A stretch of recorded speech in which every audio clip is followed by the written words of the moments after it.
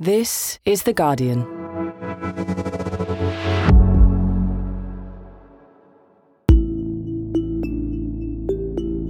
Today, as the Ukrainian capital is encircled, a family story of getting out and those they left behind.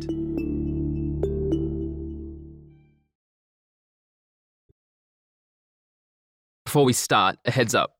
This episode contains strong language and descriptions of war. Ilias, when you went to bed on Wednesday evening, what were you expecting your Thursday would look like? What was the plan?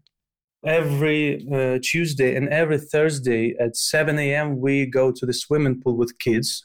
We've got two kids, two boys, 4 years and 9 months old. Until just a few days ago, Ilias Ferdiev lived in Kyiv with his wife Natalia and their family. So I woke up as usual and I had an alarm at 5 a.m. When I woke up, I didn't first realize, was it the bombing, the distant bombing somewhere, like a big boom, or was it an alarm? So it happened simultaneously, And so when you heard that boom at 5 a.m. in the morning, what crossed your mind? I mean, what did you initially think might be happening? Can I use F words here? Or? Oh, you're most welcome to. Fuck, no, that can't happen, Bloody hell, I thought, really, did it actually happen? Did it actually started? He learned Kyiv's international airport was in flames as Russia's military started an all-out assault on Ukraine, including its capital. And I went to Natalia to wake her up. She was sleeping with this little one. We didn't know what to do, but we wanted to do something. I mean, if it were me, Ilias, and I was hearing bombing and I was seeing footage of the airport being bombed, and then thinking of, two young children sleeping in the house, that's a lot, man. How did it feel? Scared, obviously scared, absolutely scared and lost in my actions, as well as Natalia. I knew that the safest place in the apartment is the bathroom. So the first thing came to me, we need to hide. But on the other side of my brain, I had to make decisions. I had to start acting to keep my family safe. And the decision whether to stay or go, actually. This was the big decision throughout the day. As you were sitting there in the bathroom, and I'm sure you could hear the sirens in the background, what were you telling the children? What were they asking you, and what were you telling them? Personally, I think that telling kids, there's just fireworks, don't worry, it's going to be all right. I think this is the wrong way to explain what's going on. Natalia told him directly that Russia is invading Ukraine, so that they are fighting us, that they came to take our home, and we have to stay safe, and you have to listen to us, to listen to the parents, because parents know what to do. And what did he say? How does a 4-year-old make sense of something that most of the world still finds incomprehensible? Well, we what's the word? We breed him up in a very patriotic way. We tell him that we are Ukrainians, we speak Ukrainian language, that this is our land, that this is where you're born, and he knows about Ukrainian flag. He tells me every time, look, Daddy, there's Ukrainian flag on the top of a building, stuff like that. So he understands, he's brought up in this Ukrainian environment, and he knows that this is his soil, this is his land. And as a little boy, he said, I want to protect them. I will fight them. Let's go. Let's fight them. and it just, it's just running through it makes me cry, actually. Yeah. When Russia invaded, thousands of Ukrainians had just a few hours to make impossible decisions. From The Guardian, I'm Michael Safi. Today in Focus, the terrible choices facing Ukrainians and how Putin's war might not be going to plan.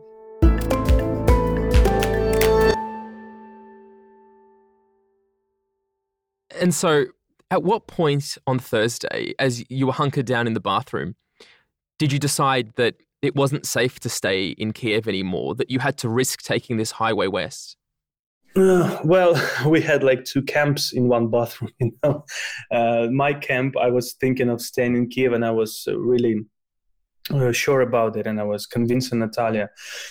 But Natalia was against this idea, so we were talking a lot in the bathroom. I think we stayed there for a couple of hours. So the decision came to us around evening time, about around 9 p.m. So until that time, even when we were standing like 8:45, and I was telling Natalia, let's stay in Kiev, she said, no, we have to go. She said, and this is her direct speech, if Russians come here, I will not be able to live under the Russian flag. Never. So whatever happens to us, let's go. So we said, okay, let's go. That escaping with all the risk that entailed was better than staying and potentially having to live under a Russian occupation? Yes. The short answer is yes. Natalia asked me, do you realize, Ilyas, that we might not come back? I said, yeah. So we left everything behind. Emma Graham Harrison, you're a Guardian foreign correspondent, and you were in Kiev when Ilyas was there last Thursday, and you stayed as the assault started to intensify. What was that like? It was pretty alarming. I mean, the whole process was of the beginning of the invasion was so sudden. And even though I think so few people, whether they were Ukrainians or people who study Russia, really expected Putin to do an invasion on the scale that he has launched. Even though looking back, of course, all the signs were there, I think everyone thought they were bluff. And so when it hit, I think there was a certain sense of unreality. How could you be in Kiev and have Russian missiles landing in this city? It was sort of almost unimaginable, I think. And then, it swiftly became very alarming because people had sort of imagined perhaps some kind of limited assault in areas of the east that were claimed but not held by these sort of Russian-backed separatist movements. And to suddenly have really the whole country under attack, and very intense attack, was disorientating and terrifying. And what have Putin's forces actually done to the capital over the last few days? In what ways have they sought to assault it? Well, they've not been, I think, as successful as they would have liked. But what we have seen has been attacks by missiles. So I went on Friday morning to an apartment block where some sort of missile had landed just a couple of meters away from the actual apartment block. So instead of slamming into the bottom of the apartment block, which from the damage I imagine would potentially have brought quite a lot of it down, it had gone into the earth about a meter away, and it had left this crater sort of 2 meters deep, probably 3 or 4 meters across, and above it just this scene of complete devastation. I mean, the front was sort of ripped off the apartments over that blast crater. Their buildings, 20, 30, 40 meters away, their glass had been shattered, doors pulled down. You could sort of see into all these apartments. Quite amazing. I mean, one thing that has really impressed me has been the sort of calm, stoic way in which so many Ukrainians have faced the unimaginable. And there were people back in their apartments sweeping up the glass. So we've seen several other attacks like that. There was an apartment block, a high-rise apartment block where something went in quite high up and sort of ripped it, tore a chunk out of several floors. Right now, the main sort of Russian presence in the heart of the city seems to be saboteurs, or at least the worry of saboteurs. So the whole city has actually been locked down now from Saturday evening to Monday morning. It's an absolute curfew. Even journalists, we've been warned, if you go out, you will be shot. The only people on the streets should be the military, and anyone who's not will be assumed to be a saboteur. That's that's what the government's saying. That's a pretty stark warning for journalists and everybody else. What do they mean by saboteurs? What are they so concerned about? I suppose by saboteurs, they mean people who are preparing the way, or aiming to prepare the way for a Russian advance, either by sort of marking targets, perhaps by taking out targets. There's been rumours right from the beginning of this that what the Russian military wanted to do was go and seize key ministries, key individuals, and sort of decapitate the government, not literally decapitating people, take out the top leadership and replace it with a puppet government of their own, which in theory, that would pave the way for a relatively bloodless transfer of power. But what you're seeing instead is this incredible sense of defiance. Someone I've known for a long time, a former civil servant, messaged me on Friday morning to say he was off to sign up and get a gun, and he might not be able to be in touch. And I messaged him that evening just to see how he was doing, and he said, "Oh well, I waited all day, and by the time I got near the front of the line, that the people handing out the guns told me to go away. In fact, they begged me to go away, and they said, please have mercy on us. We haven't even been able to eat lunch. We've been so busy handing out guns. So many people want to fight." Wow. With no military experience, people in their 60s, people who've had desk jobs all their lives, and people who can't fight are making Molotov cocktails and getting ready to throw them in these sort of amazing kind of production lines. Emma, that defiance shown by Ukrainians, appears to be emanating from the very top. We've seen President Vladimir Zelensky stay in Kyiv, constantly putting out videos. What's he been saying? So he's been saying, basically, I'm here. I mean, that's been his sort of main message. I'm here and I'm fighting. This wasn't on a video, but there was a report of an extraordinary conversation that he had with the Americans, who apparently a couple of days offered to evacuate him. I don't need a ride. I need ammunition. The fight is here. And Zelensky was a pretty divisive figure before the war. A lot of people didn't respect him, didn't support him. Some people even thought he was perhaps too pro-Russian. And he has managed his leadership of this war in an incredible way. And he seems to have united the Ukrainians behind him, showing incredible personal courage, staying in Kiev, going out on the street, filming these videos. Всім доброго ранку, українці. Saying, I'm here, I'm not going anywhere, glory to Ukraine. You hear that everywhere. That's sort of become the slogan of the war, glory to Ukraine. That's how he signs off all his messages. And telling people, I'm here, I'm fighting, and I'm staying here. Ось це і є те, що я хотів вам сказати. Слава Україні! Emma, we're a few days into this war now, and the picture is still chaotic. There's still a fog over a lot of what's going on. But are we starting to get a clearer idea of what Putin's strategy has been for this invasion? Well, a lot of military strategists, and I should say this isn't my strong point, but they say that Putin's strategy and what's actually happened on the ground sort of are far apart, that it doesn't really seem to have worked, that the strategy seemed to be to sort of have a lightning advance, capture big cities. Maybe Putin even believed some of his own rhetoric, that they were a liberating army, that they would be welcomed. And that just hasn't happened at all. I mean, the Russian military claim to have taken some cities, but they so far have not taken any major cities. But they haven't, their advance has been much, much slower than they presumably intended it to do. And because Ukrainian resistance has been so fierce, they are now at a point where if they're going to try and push on ahead, we're probably going to see some very brutal and intense urban warfare. And, that is a very worrying prospect, because we have seen the Russian military in other conflicts, for instance, in Syria, being prepared to use extremely brutal tactics in civilian areas and directly targeting civilians as well. And so there's a concern that this war, which has already claimed hundreds of lives, has already disrupted hundreds of thousands of lives and, traumatized millions. There's a generation of children, and adults who will at some level carry the trauma of the last week with them forever, that it could get a whole lot worse. And why do you think the Russian army has failed to achieve what may have been their original strategy? Why has that lightning advance, that attempt to quickly take Kiev, decapitate the government and install a new one in its place, not worked, at least so far? That is such an interesting question. And I think there's probably two aspects to it. One is a lot of military people are saying that the Russian sort of military doesn't seem to have been in as good shape as perhaps some people expected. Their logistic chains have been very weak. As I mentioned, we've seen their sort of vehicles running out of fuel, soldiers. There's been videos of soldiers kind of looting shops and misbehaving on the Belarusian border, getting drunk and stealing chickens. But also, it does seem that perhaps Putin believed some of his own propaganda and really thought that there would be less resistance.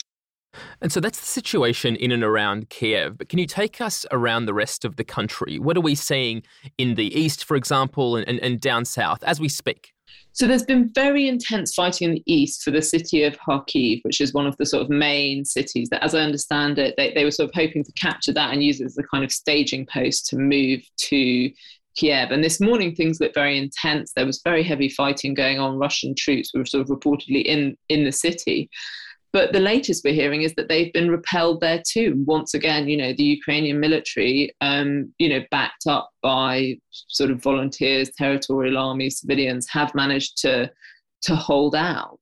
Possibly the place where there's been the biggest advances, and they are, you know, you could say somewhat limited, are in the south, where troops have sort of come up from Crimea and taken some territory there. But I mean, what I would say is I think we've seen from the strength of the Ukrainian resistance that even if there is some sort of military victory, even if Putin does succeed in either capturing, killing, replacing Zelensky, which is clearly what he would like to do, and setting up some kind of puppet government, I think it's fair to say that should we reach that point, that there will certainly be an insurgency. And I imagine, based on how, you know, the courage and effectiveness with which Ukrainians have fought, you would expect it to be quite a tenacious, well-resourced insurgency.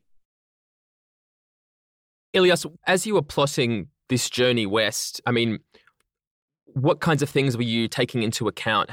How are you trying to plan this journey so that it would be as safe as possible under the circumstances? First things were like, let's get the full tank and go to the west. Another dilemma we had is which route to take, because there are a few routes to this main highway, and one of the routes was leading through Hostomel, Irpin, and this is where the fights and the shootings were. So we took the risky way because it was quicker. So like we put the gas on and just went on. And where were you heading? Where was the goal that you thought would be a safe place, at least temporarily? Well, first we were heading to the west, to the Ukrainian-Polish border. We had all the passports and documents, obviously, so we just wanted to leave Ukraine for some time. We understood that the customs and the border customs should be absolutely packed with people like that. And once we went to the highway, we heard, like, we were in constant touch with our friends, and we found out that Ukrainian borderers, they don't let men go out from Ukraine. So because the mobilization of the army was in force. And the other option was to let Natalia and kids go. But she said, I'm not going to leave without my husband. So we had to stick together. So we started off thinking that Zhytomyr might be the place we can stop by, and we are safe now, and this is where we're staying right now. And we're going to stay here for some time. Ilias, I'm really glad to hear that you guys now feel safe where you are. But the way this is all going, you know, it looks like men your age might be called on to actually take up arms. And you said earlier that, you know, your son said he wants to fight for Ukraine, but he's a kid, you know, he doesn't know what that means. How do you feel about the prospect of having to actually take a gun and fight the invading Russian forces? I'm not a warrior, to be honest, yeah. Me, myself, I'm a product manager in an IT company. I understand that it might come up to me that I might take the gun and actually go and do something more serious. I'm not sure I'm good with a gun. I've never actually shot or did the shots. But whatever happens, it happens. And if I will be forced to do that and to protect, of course I will. Emma, the future is clearly full of unknowns, but one thing that's clear about the present is that this is quickly becoming a refugee crisis. The UN says more than 360,000 people have already fled their homes. What options do people have if they're trying to get away from this fighting?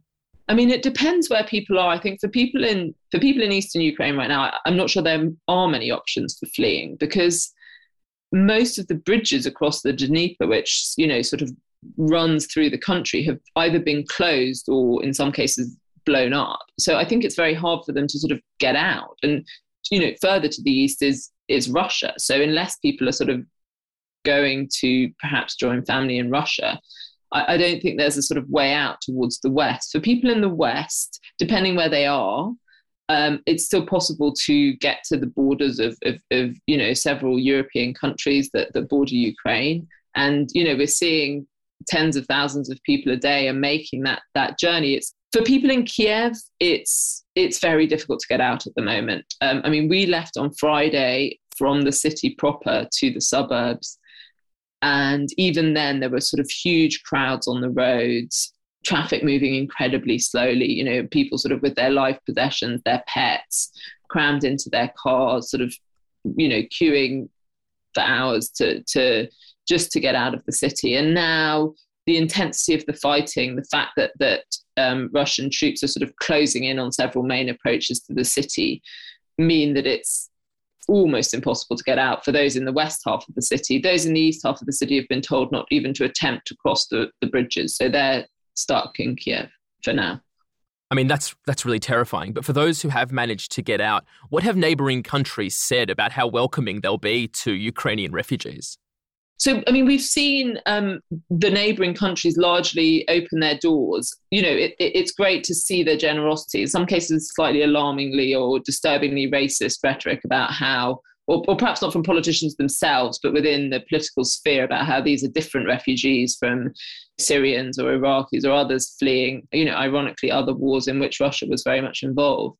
Our own government has been particularly ungenerous. When they were asked about it the other day, on Twitter, one of the ministers said that Ukrainians were welcome to apply for visas to do seasonal work, fruit and veg picking. Or if they have British relatives, the visa requirements would be waived. But obviously, you know, I was talking to a very accomplished journalist here, and he said, oh, right, so, you know, I've got this far in my career, and if I have to leave, I meant to go and pick fruit and vegetable. Is that what the UK thinks of me? And I think that sort of pretty much sums up how people feel about that particular offer.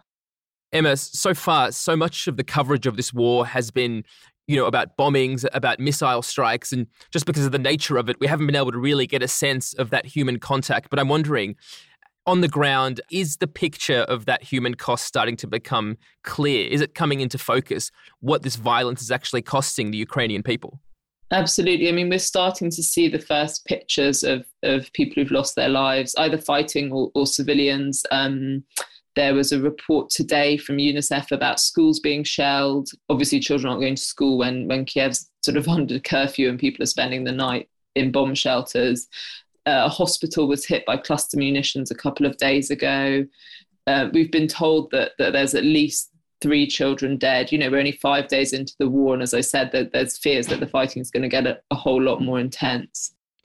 And Emma, when this war broke out suddenly on Thursday, I know I was probably like many people, constantly refreshing the news, feeling like I wanted to know every little thing that was happening. But as the kind of hours turn into days, is there a sense that what we're involved in here is something that isn't going to be quick? I mean, it's going to be, whatever form it takes, a long-term conflict, something that simmers away for weeks and possibly longer. Certainly, it looks like it's going to be weeks, perhaps months. I mean, I think Putin hoped and expected it was going to be a quick conflict. And, you know, Ukraine's response has been that is not going to happen. You know, there's general mobilization. Men between 18 and 60 are not allowed to leave the country. And we are seeing at the border, you know, guards are not letting men of those ages leave. Women and children are free to cross.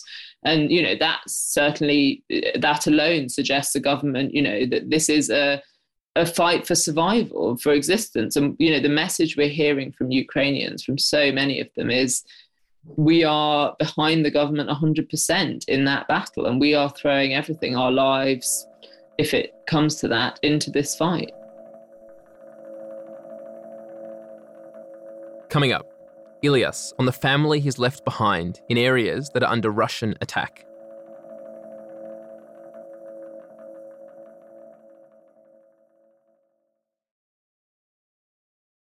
Ilyas, you and your family are now safely away from Kyiv, but you must have people back there. I mean, who have you left in the capital, and what's their situation? I've got my mother and my grandmother in Kyiv. They live in the central part as well.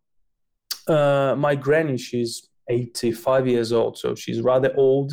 Her hearing is not well, and she tells me that nothing is happening there. And I'm actually, on one side, I'm happy that she might not understand what's going on. And, you know, she went through World War II, and she's a kid of a war. So she told me lots of stories about Nazis going to their villages, invading their villages. And fucking hell, it comes now again. So she's invaded once as a child and then once as a much older woman. Yes. Everybody in family has their grannies and grandparents with that experience, you know. So it's my granny and my mom. And my mom, she's got some problems on psychiatric side. So she's epileptical, and I'm calling them every hour or two just to calm them down. I tell them what to do. I tell them I'm calm, that they have lots of food, because old people, they in Ukraine, they take everything home, and they always packed with extra food all the time. So they've got something to eat, because they still remember those hunger from World War II, when they didn't have food. So they feel like they always have to have something to eat. So I'm happy that my granny, it was like mentally she was preparing for that. So they've got plenty of food. They're staying safe. Natalia, her mom is staying and her brother are staying in Kiev, around Kiev. They're not actually in Kiev, but in Kiev region. They're staying in private houses. They're hiding. Ilias, can I ask you, you've both left family behind, including your parents, because Natalia felt that living under Russian occupation was intolerable. What is it about that prospect that she found so unbearable that she had to leave? Let me ask Natalia, якщо доведеться жити під ними. Не доведеться, тому я знайду, щоб вибратися, але найважче було, розуміла, що ви, скоріше за все, більше не помогли свої рідні. Ви практично нічого не взяли. Okay. So she says that if that happens, the prospect of that the Russian flags can be raised somewhere around here, we will be looking for the way to leave Ukraine, but not staying under these flags. We understood that we are leaving Kyiv, our home place for now, for unpredictable time. So maybe we will never come back. What are the next steps? We are taking these thoughts away.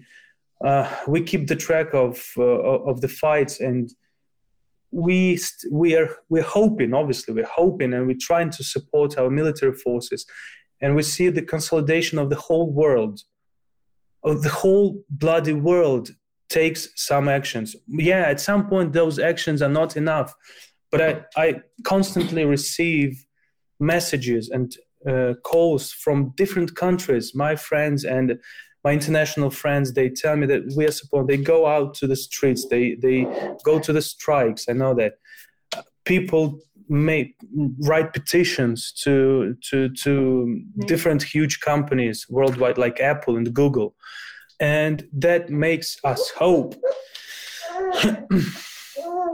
Sorry. That makes us hope that they will never take this country. We believe that this is Putin's last forpost. This is the country Ukraine will break his teeth and will break him down. So I'll carry on, and I will do anything just to not to live under their flag. No, we don't want it. It's tough. Ilias, thank you so much for talking to us, both you and Natalia, under circumstances that I think most people would just find, impossible to deal with. And it's incredible that you're both dealing with it. And we really, really appreciate you both making time for us. Thank you. You take care too. Thanks for your job. Thank you. Bye-bye. That was Ilias Verdiev and his wife Natalia. Thanks so much to them, and to Emma Graham Harrison, a Guardian foreign correspondent currently in Ukraine. You can read Emma's work and all our coverage of the war at theguardian.com. That's it for today. This episode was produced by Alex Atack. Sound design by Axel Kakutier. The executive producers are Maithili Rao and Phil Maynard. Back tomorrow.